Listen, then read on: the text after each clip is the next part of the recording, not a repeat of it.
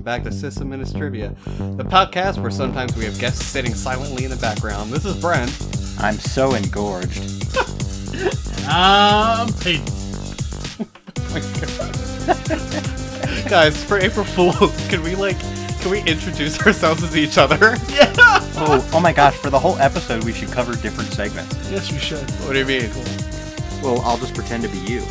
Well, back when I was working at the hosting provider. Well, why do you always resort to that weird nasal voice when you... Jason, shut up! Don't interrupt me! Shut up, Jason! You're wrong. You're dead wrong. Yeah, I mean, you usually are, though. So, I guess that part's accurate, but, you need to work on... Why is that so loud? Because they're douchebags, that's why. No, it's because I never... I forgot to close the other one. Yep. Alright. Way Dear to editor, I am sorry. Yeah, we've actually got a lot of news items for this episode. Thanks to me. Yep, that's right. Yeah, you did a great job. We don't have too many discussion points, but they're gonna be fairly talk detailed. more about the news than we do other times, probably. Well, Some no, of we them, I have. I think it'll be the same amount of time, relatively, but there's a lot to talk about in the discussion. But instead of talking about talking, let's go ahead and talking. Are you drinking? I need to open this. I'm drinking, definitely. Buckeye vodka, La Colombe, No, you have no rum. idea what I'm drinking right now. You called it for me, though, because I still got another... Well, I understand how it sounds when you open it now. Sixth? I can hear when you open it, yeah. Yeah. All right, Peyton, what are you drinking? PBR, biatch.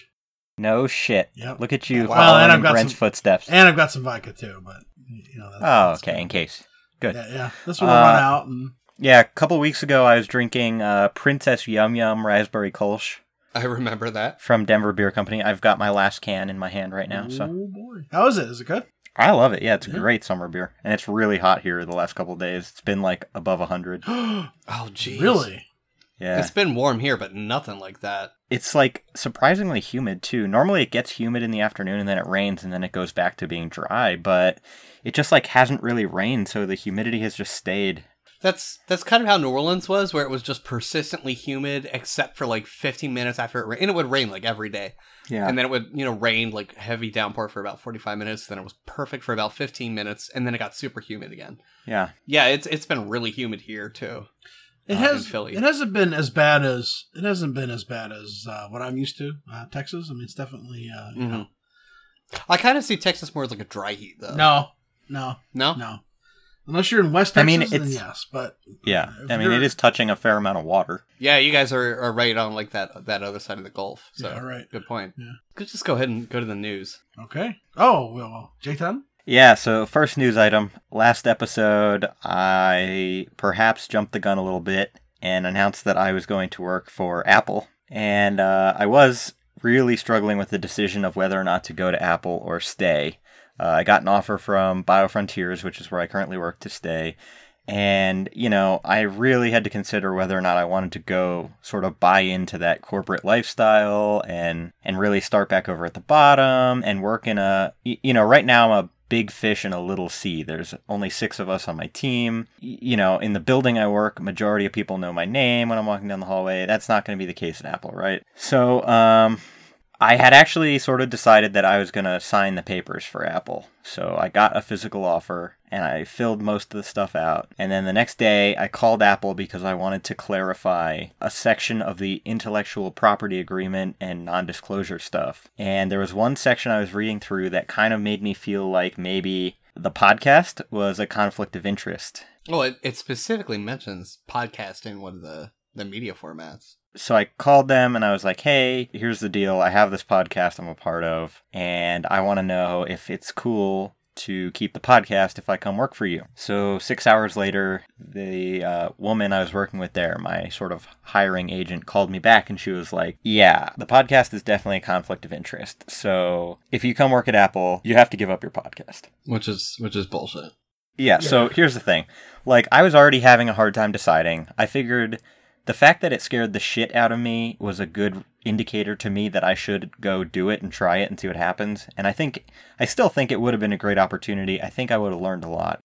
Apple, Google, Facebook, LinkedIn, Microsoft, whatever fucking company it might be, I'm not giving up something that I like to do outside of work for a job. And I be already forced to, yeah. Yeah, and I already felt that it was a sacrifice moving to California, because truth be told, if y'all haven't been to Colorado, it's beautiful here. Like, I look out of my balcony, or really just out my windows, and I see, snow-capped mountains every day.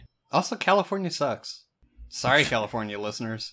Yeah, I'm not going to go that far. They do they have a lot of issues in California, though. I mean, seriously, water problems, the fact that they're, like, breaking off the United States, even though it's not fast enough. Oh, I was mostly just referring to the individuals. Oh, yeah, well, whatever. The culture weirds me out, yeah. Needless to say, I did not ever send the paperwork back to Apple to actually take the job there, and there's nothing I can do to change that now, so, as disappointed as some of you may be for whatever reason, realize that while it was a very difficult decision for me, it's one that I'm pretty aligned with at this point. I'm very comfortable staying here. I'm excited to take on a full-time position at BioFrontiers as opposed to a student. I'm excited to move forward at this research institution and, hopefully do some big things, make a difference, publish some papers. Ultimately, I'm going to see what happens, but... Yeah, I mean, and, putting my distaste for Apple aside, it was your decision at the end of the day, so that's, I'm proud of you for that, so... Yeah, well, thank you. And I have to say, ultimately, if another big player like Google reached out to me or something like that, I would still go interview. Yeah, I think that's perfect. And I would be just as unclear about my podcast until the very end as I was with Apple, because... Why would you be intentionally unclear about that? Well, look at all the opportunity I got through Apple by not telling them. I guess. Here's the other thing, though. Apple has this policy where they will not Google you, they won't look at your Facebook. So the only things that are in bounds for them, according to their privacy policy for new hires, are LinkedIn and your resume. But if you go to my LinkedIn, and, we can put it in the show notes, the podcast is on there before my actual day job. Yep. Yeah, same for me. It shows up before my day job. So, if Apple actually looked at my LinkedIn... which is how they found me and first reached out to me. They would have known. They would have fucking known. Yeah. But you know what? I got the interview experience. I can personally say I turned down Apple for what I believe to be a very good reason. That's it, Tomorrow's a new day. I signed a lease here in Colorado. I'm moving next week, so this will be my last recording in the closet. He's coming out, ladies and gents. I'm coming out, everybody. He's coming out of the closet. Next time you hear this voice, I will be outed. Out and proud, as it were. Well... I have to agree with Brent. Congratulations for making a really tough decision. Yeah. A lot of people probably would have gone ahead and taken the job and then been miserable at it. Obviously, you weren't looking. They approached you. So kudos to you for making a good choice in your opinion. And like I said, like I told you, 3 months ago or 2 months ago, when you said, what should I do? I said, look, we'll support whatever decision you make, and we'll be here for you with whatever we can do. And that same goes. Call it selfish of me, but I'm kind of really glad he doesn't have to do that weird 3 weeks of this one weird shift. Oh yeah. Where we weren't sure what we were going to do with the recording schedule. So I'm kind of glad about that, but yeah, it was definitely strange. I'm sure we would have found something to do with that. I am going to be pissed off if the podcast collapses in the next year and a half. It's not going to collapse. We're entirely self-funded. You won't even give us a script to run if you die. We don't need a That's script. true. I need to set up the hit by a bus clause. Well, okay. Plan. I need to do that, but because would you want us to keep going? If I just got hit by a bus, yeah, dude. Okay. Why not? Would we replace you or just? If you want, if you felt like it would add to the show, sure. I think we'd get a woman. That's fine. Faith, I don't know why that would would be. No, you know why? We're potentially looking to hire a student at BioFrontiers, potentially. Uh-huh. And everybody keeps asking me, like, oh, what should we do? And I was like, hire a female. Because honestly, first of all, women are awesome. Second of all, women just generally, sometimes, not always, women are diverse, like everybody else. But, God. What the hell is this rambling? What? Well, hire a woman because she's diverse? Dude. No, stop. I don't want to offend any women.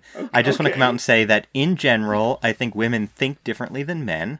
Uh-huh. Which, I'm not saying it's good or bad, it just is. And I think that having a woman on a small team like ours could be good. Not just the podcast, but I'm talking about at work right now. Oh, sure. Okay.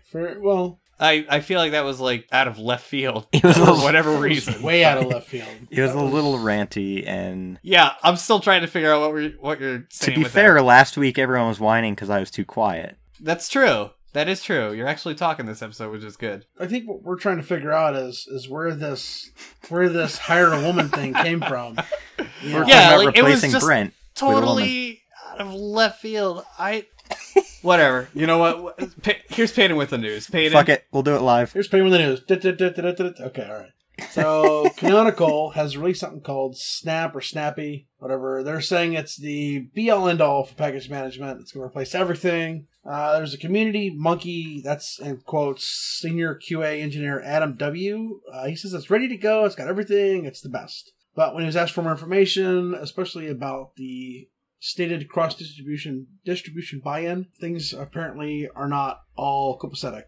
There's just been one communication back and forth between Canonical and Fedora, and it was because Fedora wanted to know how to package Snappy for Fedora. Best thing ever. It actually appears to be a personal post, not like a Canonical release thing. So, like, go put that on Twitter, dude, or something. He mentions app image, and there's also Flatpak, which is released. That was like today or yesterday or something, it was wasn't it? today, I believe. Today being June 22nd, Yeah, because today. we're recording today, but you're not going to hear it for like a week and a half or whatever. So The Pentagon wants you to hack it. They are. They had a thing going where they were paying. You heard me right. The Pentagon was paying. They paid out roughly $70,000 from April 18th to May 12th. They were only paying to, according to the article, white hackers. I changed it in the notes to white hat hackers because white hackers is racist. I mean, come on. yeah, I think they may have wanted to like proofread that first. Yeah, just a little bit. I'm pretty sure they meant white hat, but Thanks, Obama. Yeah, thanks, Obama. Obama. So the project was called Hack the Pentagon. Paid out, like I said, over $70K. It was only for a few sites, specifically defense.gov, dodlive.mil, DVI, dshub.net, myafn.net, and dimoc.mil. They are starting a new disclosure process and policy this month that will allow anyone to report flaws not only on the websites, but systems, networks, and applications, and there will be no repercussion. That's good. Pentagon was hacked. I hate that term. More than once last year, and one time he went so far as to shut down their email system temporarily. They have hired Matt Cutts, the former head of Google's web spam team, which I feel like they do a great job. He's going to be joining their Defense Digital Service. Next bit of news, GoToMyPC accounts have been hacked. If you have a GoToMyPC account, please change your password on that. Kudos to them for sending out an advisory immediately, and they reset all passwords. So, good to go, guys. What was the other one? Log Me In. Log me in. 2 weeks Oh, ago yeah, or whatever. yeah, that wasn't that long ago. Well, was it? we talked about that in the last show notes. Yeah. Are they still denying that anything happened? I think so. I haven't heard anything recently about that. Yeah, Just that I don't. they're- I honestly hadn't seen any updates. Yeah. Things went kind of dark. Do you use any service like that, or have you ever? No, I usually just use like VPN. I can honestly say Yeah, that that kind I of have stuff. used TeamViewer. I used to use TeamViewer like a lot. In my previous job, two jobs ago, I would use the Cisco WebEx. What is that? Crap, I forgot what it's called. But anyway, No, I know what you're talking about. Yeah, that Yeah, was pretty I forget what nice, it's called but too, it was not the best. TeamViewer I liked because it had a Linux client. However, now I don't need to worry about that, so I don't use anything like that. Well, there's sort of more to come on this later too. Right. That's right. true. I was That's gonna- true. We do talk more about this, but yeah, like we don't even run graphical environments, so I don't have a need. For Hey, anything can we like back that. up one quick Absolutely. story? To the Pentagon? Yeah, or do you want to talk about that What later? about it? Well, mostly it seems very unlike the U.S. government to invite people to exploit their things. Yeah, But Yeah. I think It it's seems really super cool, weird. actually. I think it's a very progressive thing to do because... assuming it's not some weird underhanded thing. Yeah. Yeah, well, that's true. You know, if in 2 months we hear that these people are now on, like, the no-fly list or something, Yeah. Exactly. that's a different story. But, you know, if they did it purely for their own sort of pen testing purposes, if you will, I think that's pretty cool. Mhm. And it's smart. Yeah, absolutely, for sure. And it's really cheap for Yeah. them. And Yeah. what a lot of people don't realize is like for a lot of InfoSec people, this is like their bread and butter, you know, like they're these sort of like paid to report exploits kind of programs. This is where like most of their livelihood comes from. So it's really good that the government's getting in on that, I think. You know, and offering more venues for that. But I think it's great. The problem that I have is that I'm curious to see why they're doing it. I don't think they're as benevolent in it as they say they are. However, if they are being benevolent and they really won't have repercussions on people, then I mean, great, because a lot of times what happens is if you say, hey, I found a flaw, a lot of people are immediately accused of, you know, attempting to hack or this or that. Well, that's usually for like unsolicited penetration testing. But I mean, if you're browsing a website and you click something and it takes you to a page and you realize, oh, hey, there's a vulnerability here. I mean, you weren't really doing anything, so there's not really, you know, anything to like get mad at you about. Like if you're just clicking and you find something, that's great. But if you're actually running like pen test tools, then okay, I can see being upset about that. But if your shit's wide open, I mean, it's like I tweeted today. The only difference between incompetence and malice is intent. Right, exactly. Yeah, so like I feel weird about it because it's such like a weird kind of rapid turnaround. It's like a total 180, but I really hope it's genuine. I guess like the adage goes, you know, trust but verify. Yeah, I hate that adage. Just saying. Why? I don't know. It's. I mean, I wouldn't necessarily apply it to your relationship, but I mean, the thing is, trust but verify is you're not trusting if you have to verify. You know what I'm saying? Like, I would prefer to say, I understand what you're saying. I'm going to verify that, and then I will trust you. So maybe trust and like then verify. Value but verify or value. I don't know. Follow up. I've heard it enough times. I mean, we know what it means inherently. Sure. Yeah, it's poor wording. Sure. Though. I can agree with that. All right, whatever. Let's keep going. Let's keep moving. Okay. So next bit of news. Microsoft is buying LinkedIn for $26 billion. Yes, you heard me. Do we have a billion? Sorry. Go ahead. You're probably going to mention it. I don't know which article you're referencing. Do we have an ETA on that? Let's see now. It's actually, I've got it's on Bloomberg. All right, I'm going to shut up and let you do your thing. Sorry. I don't have much on it other than that they're going to spend, it's going to be roughly $196 per share in an all cash transaction. Wow. Yeah. I mean, it's Microsoft, so I'm not surprised, but like, right. LinkedIn will retain its brand culture and independence. Jeff Weiner will remain CEO. They always say that. Yeah, right, exactly. I don't see. We'll have the article linked in our show notes, but I don't see an actual date of takeover.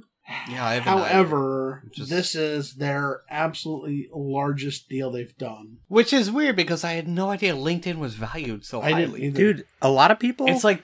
If you look at, but it's like the MySpace of professionalism, you know. It's like, yeah, but look who's using it. Pretty much everyone. I mean, pretty much everyone. If you're a professional, you have a LinkedIn. I mean, that's how Apple found me. Google uses it. Facebook uses it. So yeah, but like, it's not. It's still not as prevalent. Sorry, we're jumping all over people. If you take their top 4 purchases besides this, you can actually add up all of them, and it will equal this purchase. Wow. So their next highest purchase after this is Skype, and then Nokia's devices and services, and then Quantive, and then Mojang. Mojang being, of course, Minecraft. Yeah. Look at Microsoft doing something good. I don't know about that. All right, calm down. So, of course, you're going to have to worry about Clippy saying, hey, can I help you upload your resume? Oh, Clippy needs to make a comeback. And a ribbon across the top of your LinkedIn page from now on. Right, of course. But honestly, with the way LinkedIn's like menu layout is, it's probably going to be an improvement. Yeah. Their navigation's terrible. It might.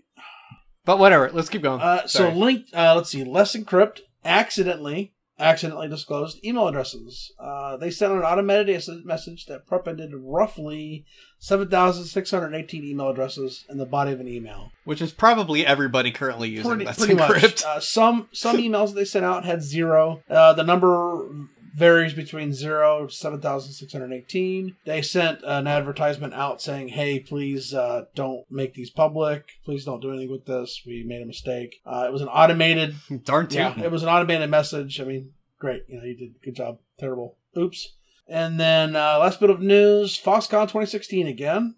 It's going to be held in Philadelphia at the International House of Philadelphia. Hope to see you there. True. Very true. I unfortunately will not. This is going to be like the first year out of the past 3, I think, that I won't be there. I was hoping to help out with the Insolfest again this year, but it turns out I'm going to be in Hilton Head. So, well, as long as you can give me some ideas on what I can do to do something similar to what you've got, then we should be good to go. What you had last year? I've been meaning to like set up like some kind of like a fog server or something to streamline that. We'll whole thing. discuss it and we'll go from there. It's not a big deal if you're not there. Cool. Yeah, I'm down. So that's the news. Cool. Yeah, you should go to FOSSCon because it's free and it's really educational and it's actually pretty fun. And this year is supposed to be a really cool venue too. What? Well, yeah, it's free, but if you can donate, you should, because it's a good cause. Definitely. Oh, they have donations now. Well, you can donations, or you can purchase T-shirts and stuff like that. Yeah, I would purchase like T-shirts and stuff, but I mean, I didn't know that they have like just donations available now.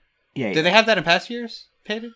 I thought they did. You have options to register. Year, so that's why I'm when you that. register, you can register for a free ticket, which gets like a swag bag, and that's it. And then you can obviously pay. You can add more payments to get more swag, T-shirts, and whatnot.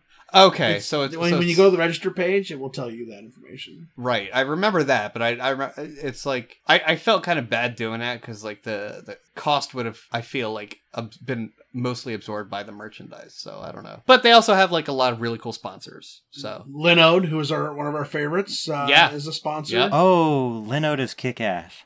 We like Linode a lot. Linode. So if you go to RAM upgrade. Linode. That's true. That's true. They just gave a free RAM upgrade to not only all accounts, but all Linodes on those accounts. So double the RAM, no matter what size. So that was pretty cool. So if you go, you'll be able to meet a lot of the staff from there, especially since they're like local to the area. A lot of cool sponsors besides them though. Yeah. I met some guy doing like a lot of really cool GIS stuff. A lot of really interesting things going on there. Well, last year we had Eric S. Raymond who was there, and those who follow our Twitter may have seen my humorous account of meeting him, where I didn't recognize him. Yeah. It's a good time. It's if you're in the area or you have a chance to get in the area, by all means do it. The new place is in a good spot. Lots of good public transportation. Jathan, do you have something else to say? No, not about FOSSCon. I don't mean about FOSSCon. Oh, in general? No. You don't have anything else? No. Really? Am I supposed to say something else? I don't know. You put a thing in here saying remind you to say something. I think that was for the Apple thing. It says after. I meant after the show actually. Okay. Oh, okay. No, it's just for you. It's not for the show, but I didn't want to forget. It just popped into my head based on something you said. Oh, okay. Was that why you were typing all the time? Yeah. Okay. Got it. Boy. Okay. What a shit show. So, let's move on to discussion. How do you guys feel about that? Well, I want to say something real fast. We had some people in the RC channel tell us that they feel like we're being a little cruel to Jathan. And so I'd like to take this moment and say, you know what, Jathan? We probably have been just a smidgen, and we will do what we can to not be as cruel to you. But if you bring it on to yourself, then, there's nothing we can do about it. Yeah. Well, a lot of it's like, I've known Jathan since he was really young. I guess since I was much younger. And, I've said it before, I'll say it again, it's not really apparent, but like, Jathan and I consider us bros, we give each other shit all the time, but that's just kind of how we bond. So, truth be told, I can't speak for Payton, but I can only assume he feels the same way. Like, I'm there for Jathan no matter what. So, if he needed me to, for the listeners who may not realize that, if he needed me to, I would go out to Colorado right now and help him pack his stuff up to go to Apple. Oh, for sure, yeah, we're there for him. That being said, of course, a lot of the shit we give him is for comedic effect, and we've been giving him too much shit, and it stopped being funny. It just kind of got tiring. So, yeah, so we're gonna work on that, but hopefully we'll stop doing it enough so that when we do it, it's actually funny. Right, exactly. Shedding so many tears right now. I can tell. See, this is what we're talking about right here. We're trying to say something really nice. We're trying to have a heartfelt moment. No, you're shitting all over it. Thanks a lot, buddy. I know, y'all are good people most of the time. Whatever. Whatever. Let's talk about interviews. Let's talk about interviews. All right. So relevant to Jathan's Rethan? Wow. Rethan. I still had like rum burning my tongue, so I'm like, yeah. Are you Mike Tyson? So relevant to Jathan's recent experience with Apple. we thought we'd talk about interviews, especially since it's been kind of in the hubbub, I guess, of our community. Plug. There's been some talk of interviews lately. Yeah, Plug. the Plug channel has definitely been awash with interview talk. Advice and just stories. So have either of you been a part of an interview process where you weren't the interviewee? I have not. I'm trying to think here. No, I have not. Most of the positions that I've been in, unfortunately, have been, a lower tier guy. When it's outside, if you go outside the realm of tech support, then I've been responsible for talking to like a trainee, and I discovered a lot of things about him, and relayed that information to his trainer. But it wasn't like the actual. It was already after they were right. hired. Okay. I Okay. have, however, given some terrible interviews. I've been, I guess, a secondary interviewer, maybe 2 or 3 times, not many, but it was always like, hey, we're thinking of hiring this guy. You want to talk to him for like 2 minutes and let us know what you think, which is really not a good time frame to get a good feel of a person, I think. It's nowhere near long enough. Yeah, I would say you went at least 15 minutes, but whatever. Like, it was cool that they even asked me. I was like lower management at that point, so it was cool, I guess, to be part of the process, even though it was a pretty minimal part. I have had plenty of interviews. I think the one that I feel the most stupid about was when Google pretty much cold called me. And they were, this was a fair number of years ago, before I was really confident in my abilities and stuff like that. But they were like, hey, I'm so-and-so from Google. Do you have some time to talk? And I was like, yeah, sure. And then boom, right into the phone interview. And I'm like, whoa. And I just flubbed it because I just locked up. I remember like they got to the point where they were talking about, I think it was like sticky bits and GUIDs and stuff. And I just had a total brain fart, and that was the point in the interview where I was like, I'm not going to get this job, which is good because like otherwise I'd have to like move to either New York or California. But it was infuriating that I failed that hard. Yeah, I had a similar interview where it was for a place in Texas. It was they were wiping hard drives, and the guy that was part of it actually supposedly invented DBAN. Okay. And yep, I had put on there that I knew RAID, and my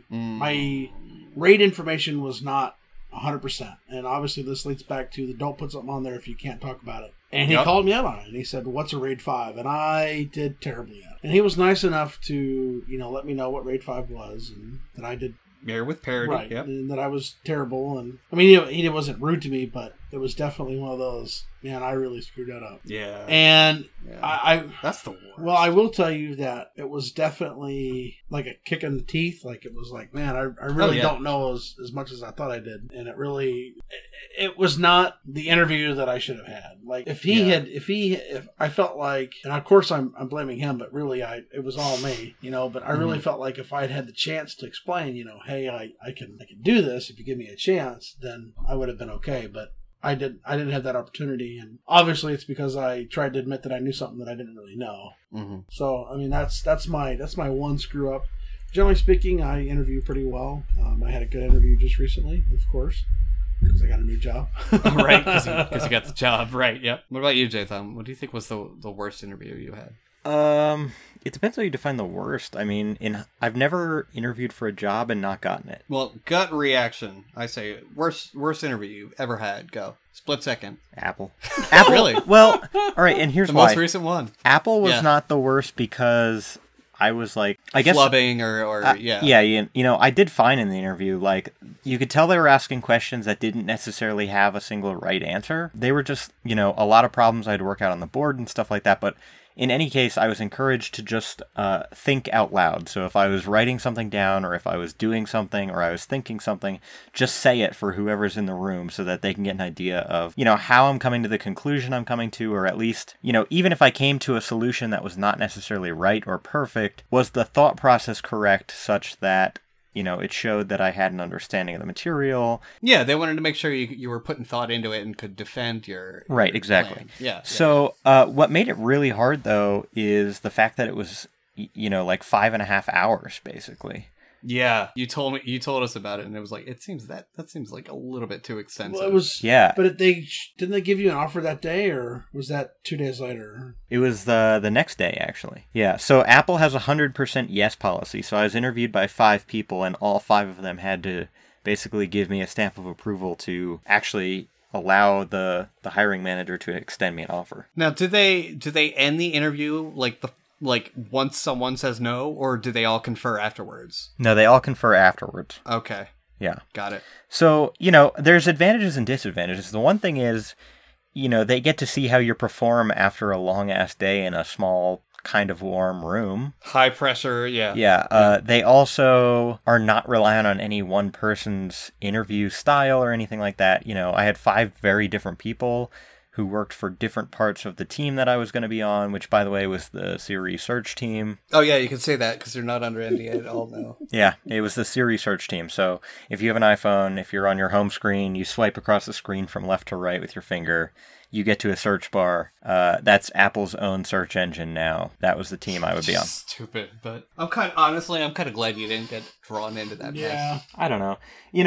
It's hard. And even in listening to you guys, there's so many people that would kill for the opportunity just to go interview, even if they completely fucked it up. Mm-hmm. And they would be like, wow, I got to go interview at Apple today. And, I had a little bit of that while I was there. I went to the Mac Cafe and I think it's totally or cool. Cafe to be Mac grateful. or whatever they call it. And it was great, but They should open their own like in-house fast food and call it McDonald's. McDonald's.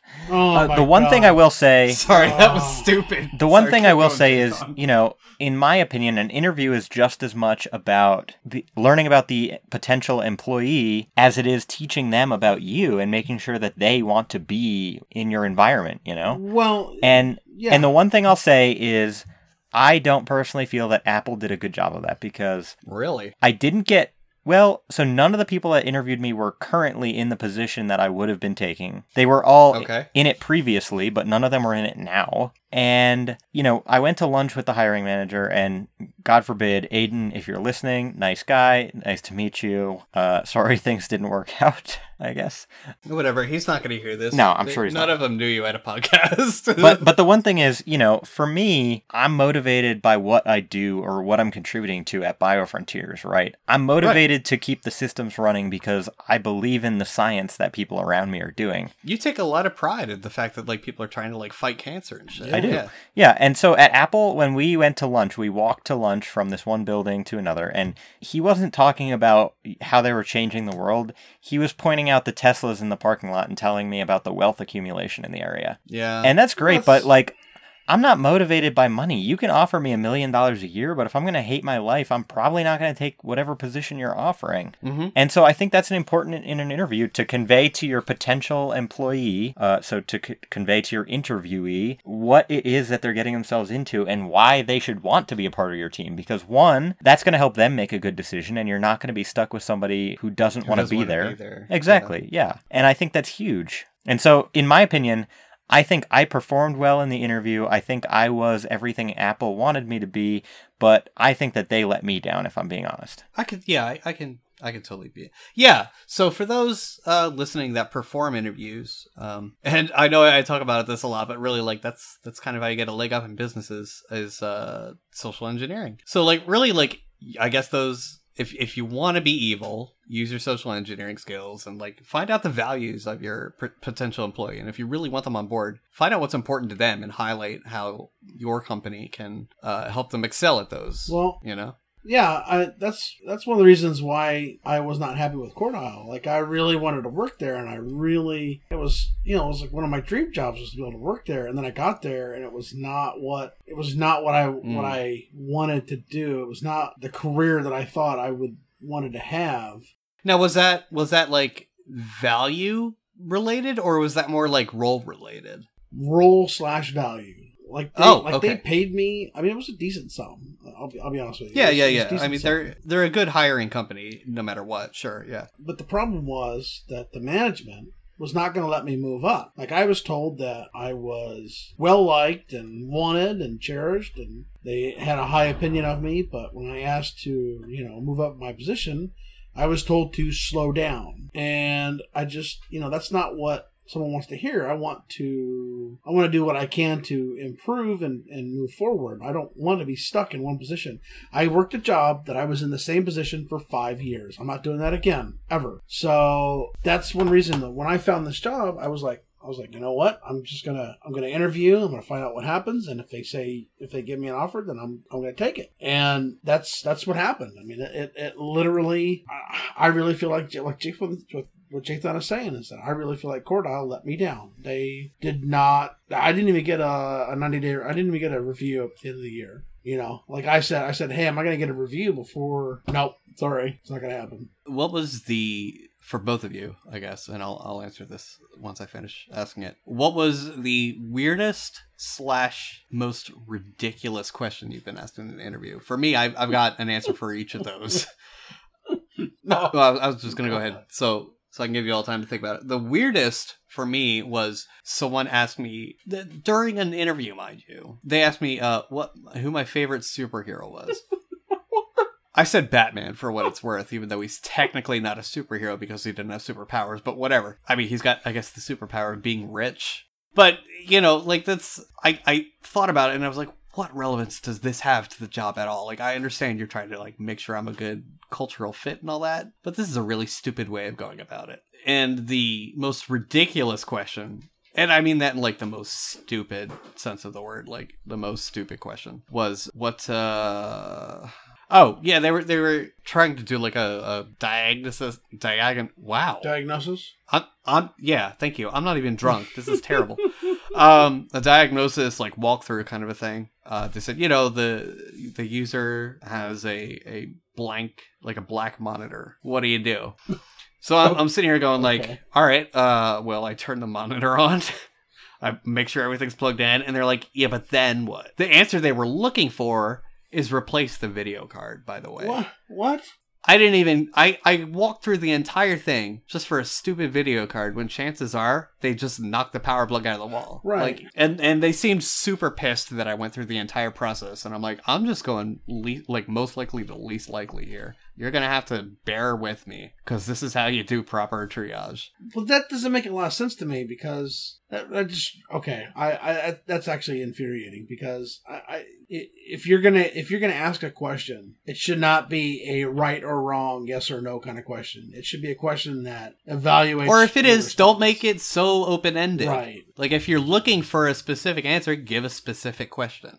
Tell me like, okay, these steps have already been tried.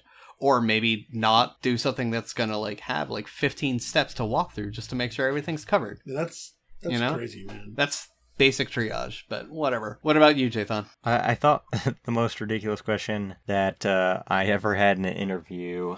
Was it at the Apple interview again? Yeah, and you know... Really? I keep referencing this, but for one thing, I'm pretty sure they asked me more questions in that one interview than I'd ever been asked in all my other interviews combined. Sure, I mean, it was a 5-hour interview. Yeah. Yeah, and of course they were weird, crazy people doing it, right? Right. So here was the interview question, and this is not a question that there's definitely a right or wrong answer. So this guy, I'm not saying his name, I'm sure he's not listening. He was too cool for school. A farmer has a fox, a rabbit, and a head of lettuce. Oh my god, no. Sorry, keep going. So he wrote a subnet mask, basically, on the whiteboard, and he said, does this break the RFC for cider? Oh, yeah. Yeah, I remember you telling this. Okay, yep. And it's just like, as if I had ever read the RFC in the first place, let alone memorized every small bit of it. Real talk, I've read it, but I do a lot more networking than you, so keep going. Yeah, so, you know, I did some binary math. It was like, I think it was 255, 255, 2500. Okay. Mm-hmm.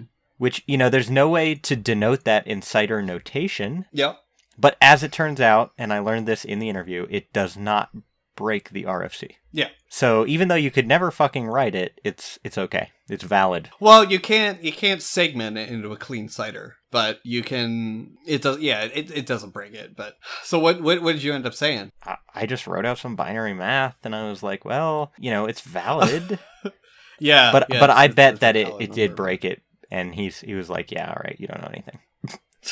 not in those words, but to be fair, it's not an. I'm pretty sure it's not an internet routable. Yeah. I think the 255/8 is reserved for something, but I'd have to check. I'd have to check the reserve ranges. You should do that. Yeah. So the next Okay. question after that, which is not relevant to what you asked me, but Right. he was like, "Oh, you really don't know much about networking, do you?" I was like, "No, not really." He's like, "Well, next question." He's like, "Let's talk about Gentoo." Did you have Gentoo on your resume? Yeah. Of course. So he Yeah. brought up the Stage 2 install and bind mounts. Oh, The Stage 2 install hasn't been a thing for the past. Yeah, I don't know. that's the funny 8 thing. years? That's the funny thing. So I've never done a Stage 2 install of Gentoo. It was unsupported by the time you and I got into it. Yeah. It's So- been obsoleted for years. But he still asked a question, and fortunately, the scenario he put around it was okay. I was fine, but it was just like, okay, dude, like they're not doing that anymore. Yeah, I could probably. Yeah. Did you call him out on it? No, should have. You should have. You should have been like, look, dude, like that's obsolete. I don't know why you're expecting me to know that, but here's my guess. I feel like I could probably flub my way through that. Just because I've done like so many LFS installs and crap like that, but no, you still, would have been fine. that's- You'd have been fine with his question. that's still kind of bullshit. Yeah. But okay, Yeah. that's still kind of bullshit though. What about you, Peyton? Did I ask Yeah, you? you I don't think I did did. not ask me. I'm trying to remember back through some of my interview questions, and I've been lucky in that I've gotten a lot of technical people in my interview questions. Always Oh very my good to have. God. Yep. Yeah, I've definitely gotten the where do you see yourself in 5 years, which is kind of like that's kind of a dumb question, like where do you see yourself in 5 years? Well, It's a cop out you question. know, yeah, I hope to see myself in your position in 5 years. having your job. you know, Yeah. I've gotten the what's your biggest flaw, what's your biggest strength, and of course you say, oh my biggest flaw is that I can work we- too hard, whatever. Wait, other people say that? Oh yeah, dude. Because mine really is like I have a reason. Like I'm like I tend to overexert myself and then I get burnt out. Like that's the way I usually phrase that because it is true. Like I'm a total workaholic and I will take total ownership of that. And I believe it's not a good thing. And I'm really not trying to make myself sound good. I'm like it really is a big problem for me. But like, can we all as a society just agree to stop asking those stupid cop out questions? Yeah. I don't really want to. They serve no purpose. I have no idea what's going to happen in a year, much less 5 years. I mean, obviously, my goal is to work with you as long as I possibly can. If something happens in 6 months or a year or 10 years, I mean, sorry, but I think a better question would be, what doubts do you have about this job? yeah, I could see that. Yeah, because that might tell you a whole lot more than those, like 3 or 5 questions or whatever are put together. But also, just once, when someone asks that, like, what's your biggest flaw interview question, I kind of want to hear someone say, oh, I'm a huge racist. Or something really ridiculous like that. Yeah. Like, Jathan, if Apple ever calls you back for another interview, I double dog dare you to just say, I'm a huge racist. Now, I will tell you that I've been a part of an attorney's of voir dire, which is the jury selection questionnaire things. Oh, yeah. And the funny thing is that some of the questions they ask are like, what is your favorite type of tree? Or, if you could take a book with you on a deserted island, what book would you take? And those questions are just like, what the fuck is wrong with you? I think they're just trying to get like a baseline, make you feel comfortable. Yeah, you really only have a few questions to do that with. Mm-hmm. I think what I'm leading up to with that is if you're going to interview a technical person, which we've talked about before, you definitely don't want the HR drone asking, hey, what's RAID? What's your favorite superhero? Right, yeah, exactly. That was by like my boss, my future to be boss at that time, by the way, who was a very technical person. And so I think it wasn't some like HR drone. I think we should look to move on from this topic very soon. But the thing is, we've talked about it in other episodes, like hiring criteria for systems administrators, blah blah blah. And you need to gear the questions you're asking towards the position. And there are some generic questions that may apply, but generally speaking, like if somebody asked me that in an interview, I would just be honest with them and be like, I just don't give a fuck. Like, I don't like comic books. I don't watch You would Marvel not movies. say that. Shut up. I might. You wouldn't look them square in the eye and said, I don't give a fuck. No, not in those words, but I would convey the idea. No, that I know don't give you. a fuck. You wouldn't. Yeah, you wouldn't. Yeah.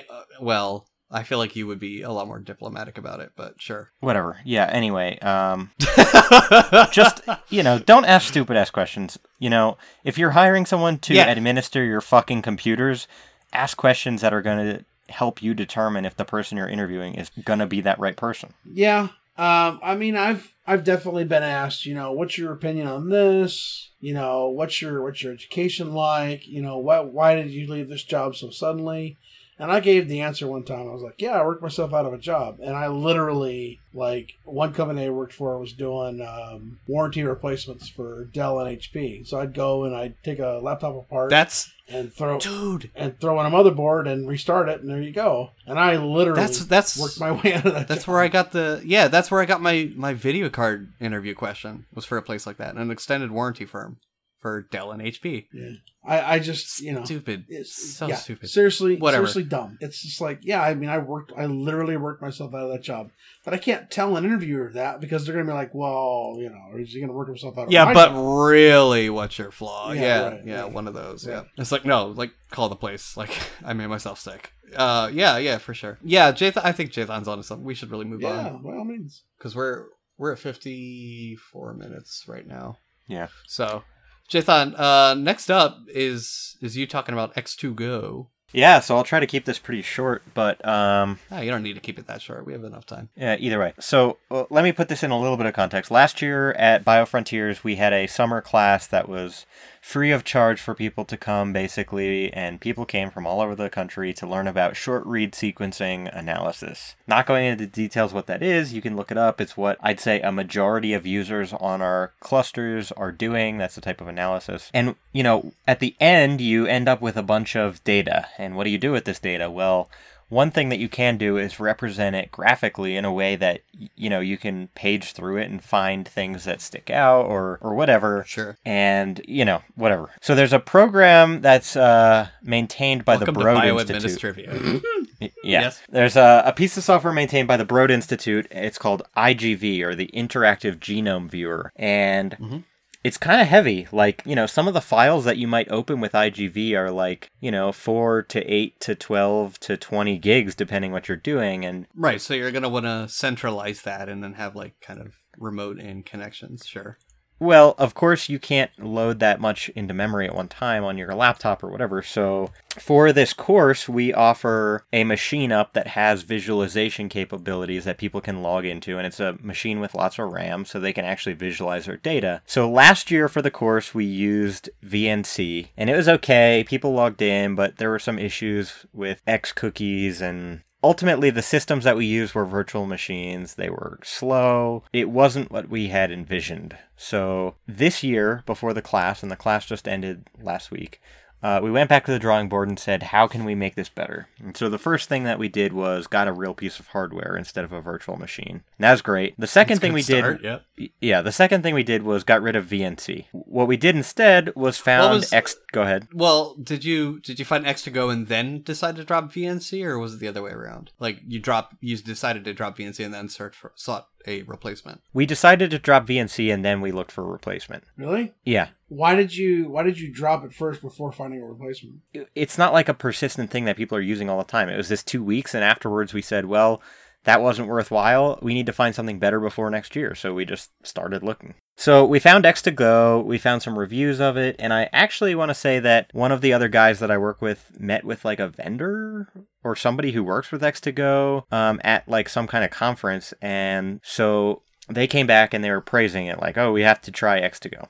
So we have this machine. It's got, I think it's got some pretty intense GPUs in it. I don't know the model, so I'm not going to say. We installed X2Go server, which is available more or less just as a package. Opened up a few ports on our local network and decided to try it out. So we went to a lab meeting for one of the larger labs in the building, and we got everyone to connect at one time to this machine. And that was maybe 16 people, whereas the class is about 50. And with 16 people, the machine, it was like nothing had happened. It was just completely happy. So then, we were well, we're just going to see what happens with these 50 people. It's definitely going to be better than the VNC last year. So I'm happy to report that the day of class that everybody connected to the visualization machine, it was about 40 or 45 concurrent connections. And our machine, which has I want to say 100 some gigs of RAM, and 2 GPUs. I mean, it's seriously, you saw the load go up, you saw most of the RAM being consumed, but nobody got kicked off, nobody got disconnected, everybody used it, it was very usable. And since then, I've actually used it in several other projects for one-off sort of things.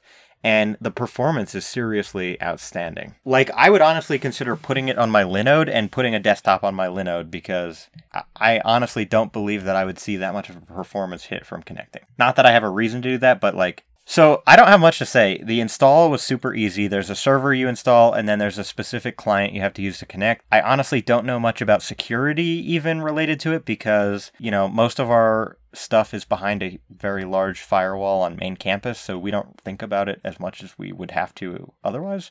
You know, as with anything, I'm sure it's best to restrict it as much as you can. But in my experience, it's an awesome product. It's an awesome project. I mean, try it out, see what happens.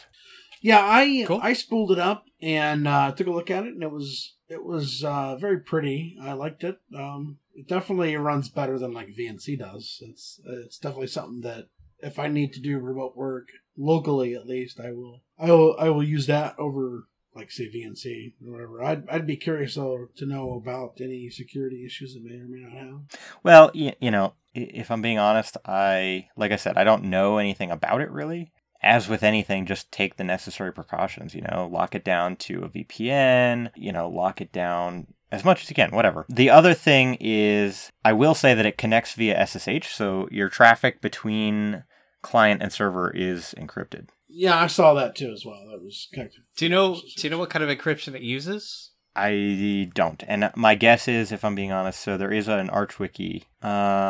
So we can link to that in the show notes because it's probably good. Cool. But I'm sure my guess is actually that it's configurable, though, if I had to guess. Very cool. Yeah, it was pretty nice. So yeah, you know, I'm sorry I don't have all the facts about this or anything.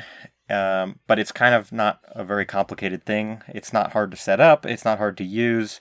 Try it for yourself. See if it works for your solution or works for your problem. I don't know what I'm saying. Try it. See if it works for what you need is what I'm trying to say. I had meant to demo it for tonight's segment, but I just didn't have time. It's been a very busy week for me so far, but it definitely seems like a very viable alternative to things like Citrix, where you have like a centralized application and then have remote clients to that application. Right. Yeah, it's I would definitely look into it if you run any sort of GUI heavy environment.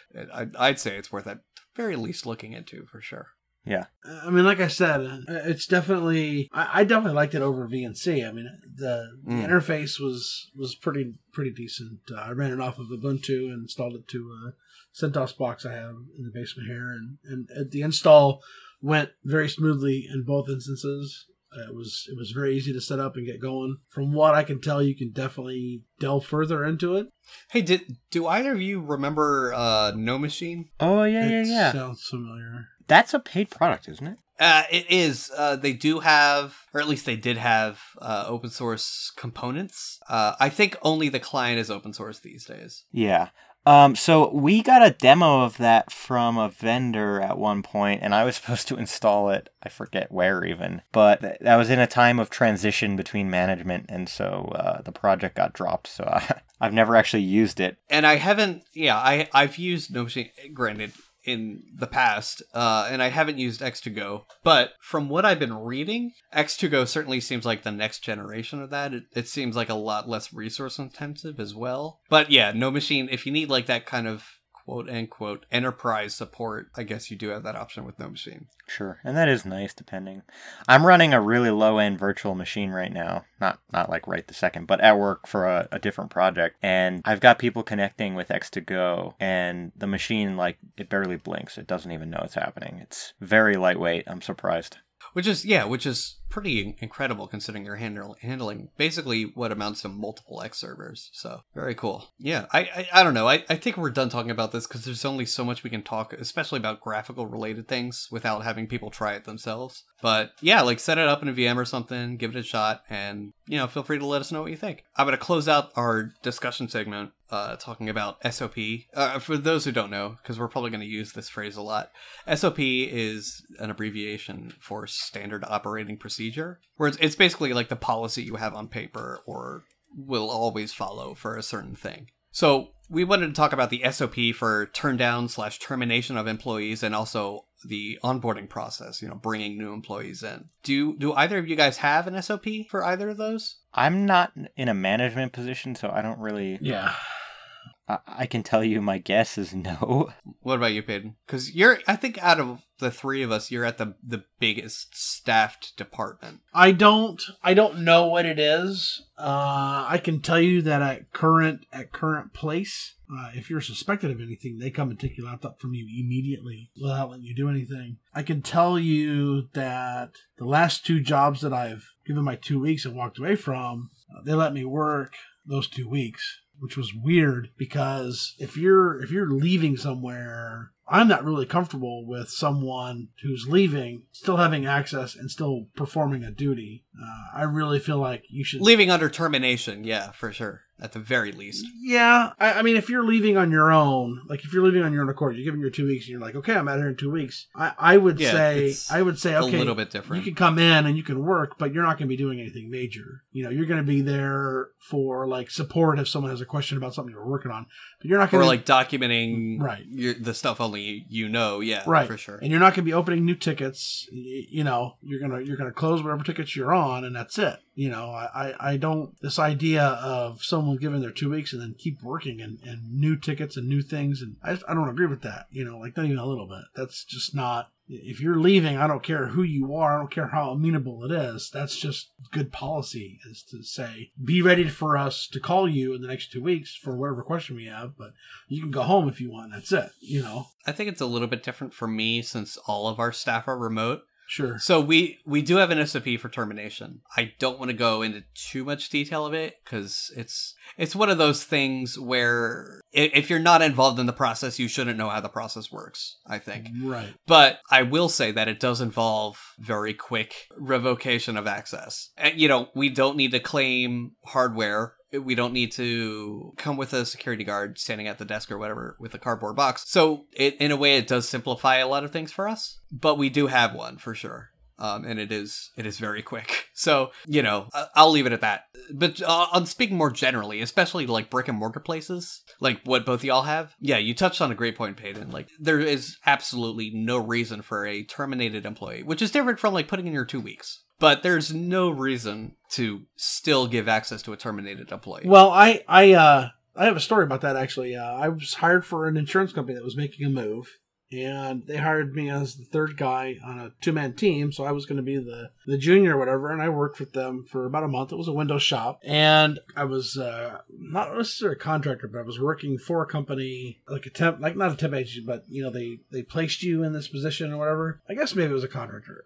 I don't really know. But I got a phone call one night saying, don't come back. And I said, well, can I go get my stuff? And she said, oh, well, I'll get your stuff for you. And I was like, well, okay. It was like, what the heck? Well, I mean, I didn't understand what I did wrong. And I was instructed that I guess it wasn't a good fit or whatever, which is fine. But that's, that policy of don't let them come back in is something I definitely agree with. I mean, if you're terminating someone, as soon as you've decided that they need to be terminated, they should have a meeting with HR and their boss, and then they don't get to go back to their desk unless they're escorted with somebody, then they're gone. I would even go so far as to say, look, you're going to be required to, not speak about anything about this for X number of weeks or whatever, and you need to be available for this. I was actually reading about, on Reddit, I was reading about Rogue IT and some of the people who left jobs and did terrible things, like, holy crap, If you're the type of employee, first of all, you're total shit tier if you do this. But I think if you're the type of employee that would sabotage on being fired, you would set that up while you were still in quote unquote good standing. But yeah, I think so too. You'd work little backdoors into things or little,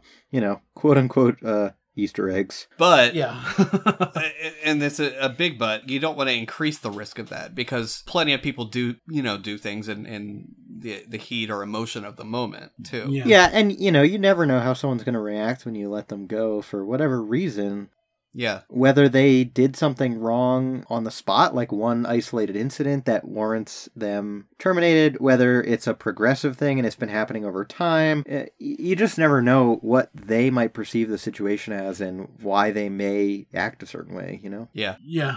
absolutely. So if you don't have an SOP for our listeners for termination, I would highly encourage that you get one. Here's a good, simple guideline. So what you're going to do is you're going to have an HR leader or whatever meeting with the employee. During the meeting, not after, not before, but during that meeting, that's when you revoke access. Disable their account, lock out their access to all the other things. All of those goodies, that's when you do it. And then after the meeting, have a guard escort them directly from that meeting room to their desk with that cardboard box to have them clear out their desk.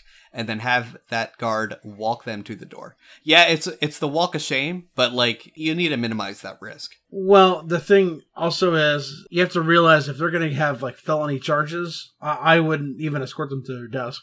Yeah, if it's that serious, yeah.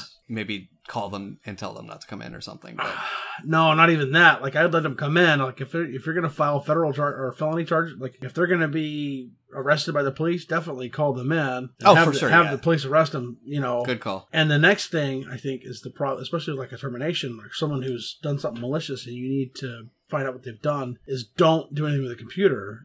Pull an image of the drive and work off that image and leave that hard drive alone. And like call like a forensics and security expert. Right, yeah, exactly. Yeah, don't try to do it they'll yourself. do a much better job of going through that with a fine-tooth comb and finding stuff. And also you have to realize that chain of custody comes into effect with something like that too. Like if your local IT guy can handle it, sure, but the problem is if he goes to court, he can't attest in court. Right. Yep. He's not going to be able to testify in court. Yes, I did X and I did Y and I did Z and I'm a neutral third party. No, he's not a neutral third party. Yeah. And also like forensics guys like do that for a living. They show up in court for a living, so exactly. So if that's the thing. Like if you're going to fire someone, lock their stuff out in the meeting. If they're going to be arrested, then it's a little embarrassing to have them arrested in your lobby or whatever, but rather than giving them remaining access to, their system to do whatever they want, it could just be a simple keystroke that they have that launches a bat file that sets your AD to erase all, whatever, or launches.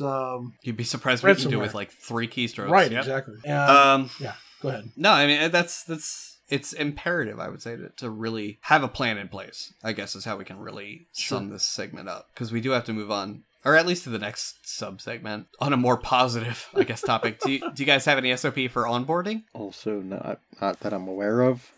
For onboarding, for where I currently am, is a pretty heavy process because it requires a lot of change management, so to speak. It's adding a user to some stuff is pretty big deal.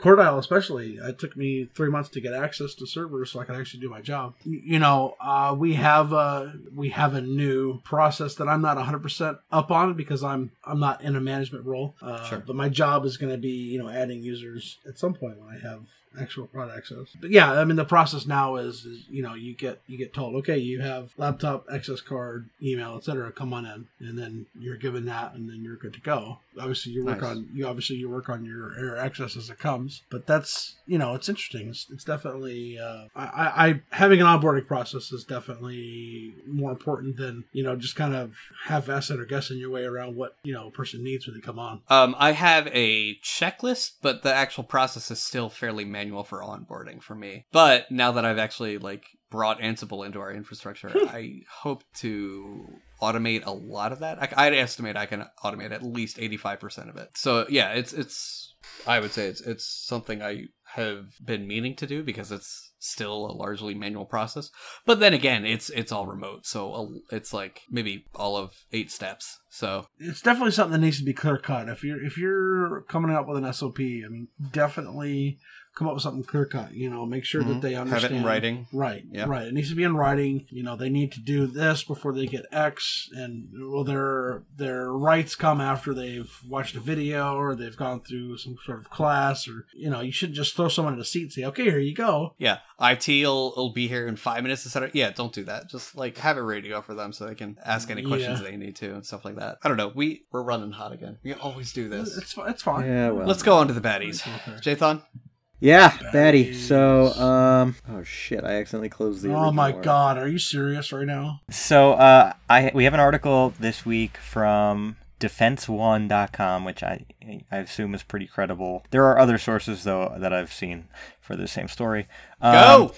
So, the headline is, Computer Crash Wipes Out Years of Air Force Investigation Records. So, the U.S. Air Force has lost records concerning 100,000 investigations into everything from workplace disputes to fraud. A database that hosts files from Air Force's Inspector General and Legislative Liaison divisions became corrupted last month, destroying data created between 2004 and now, service officials said. Sorry, that's a little broken reading.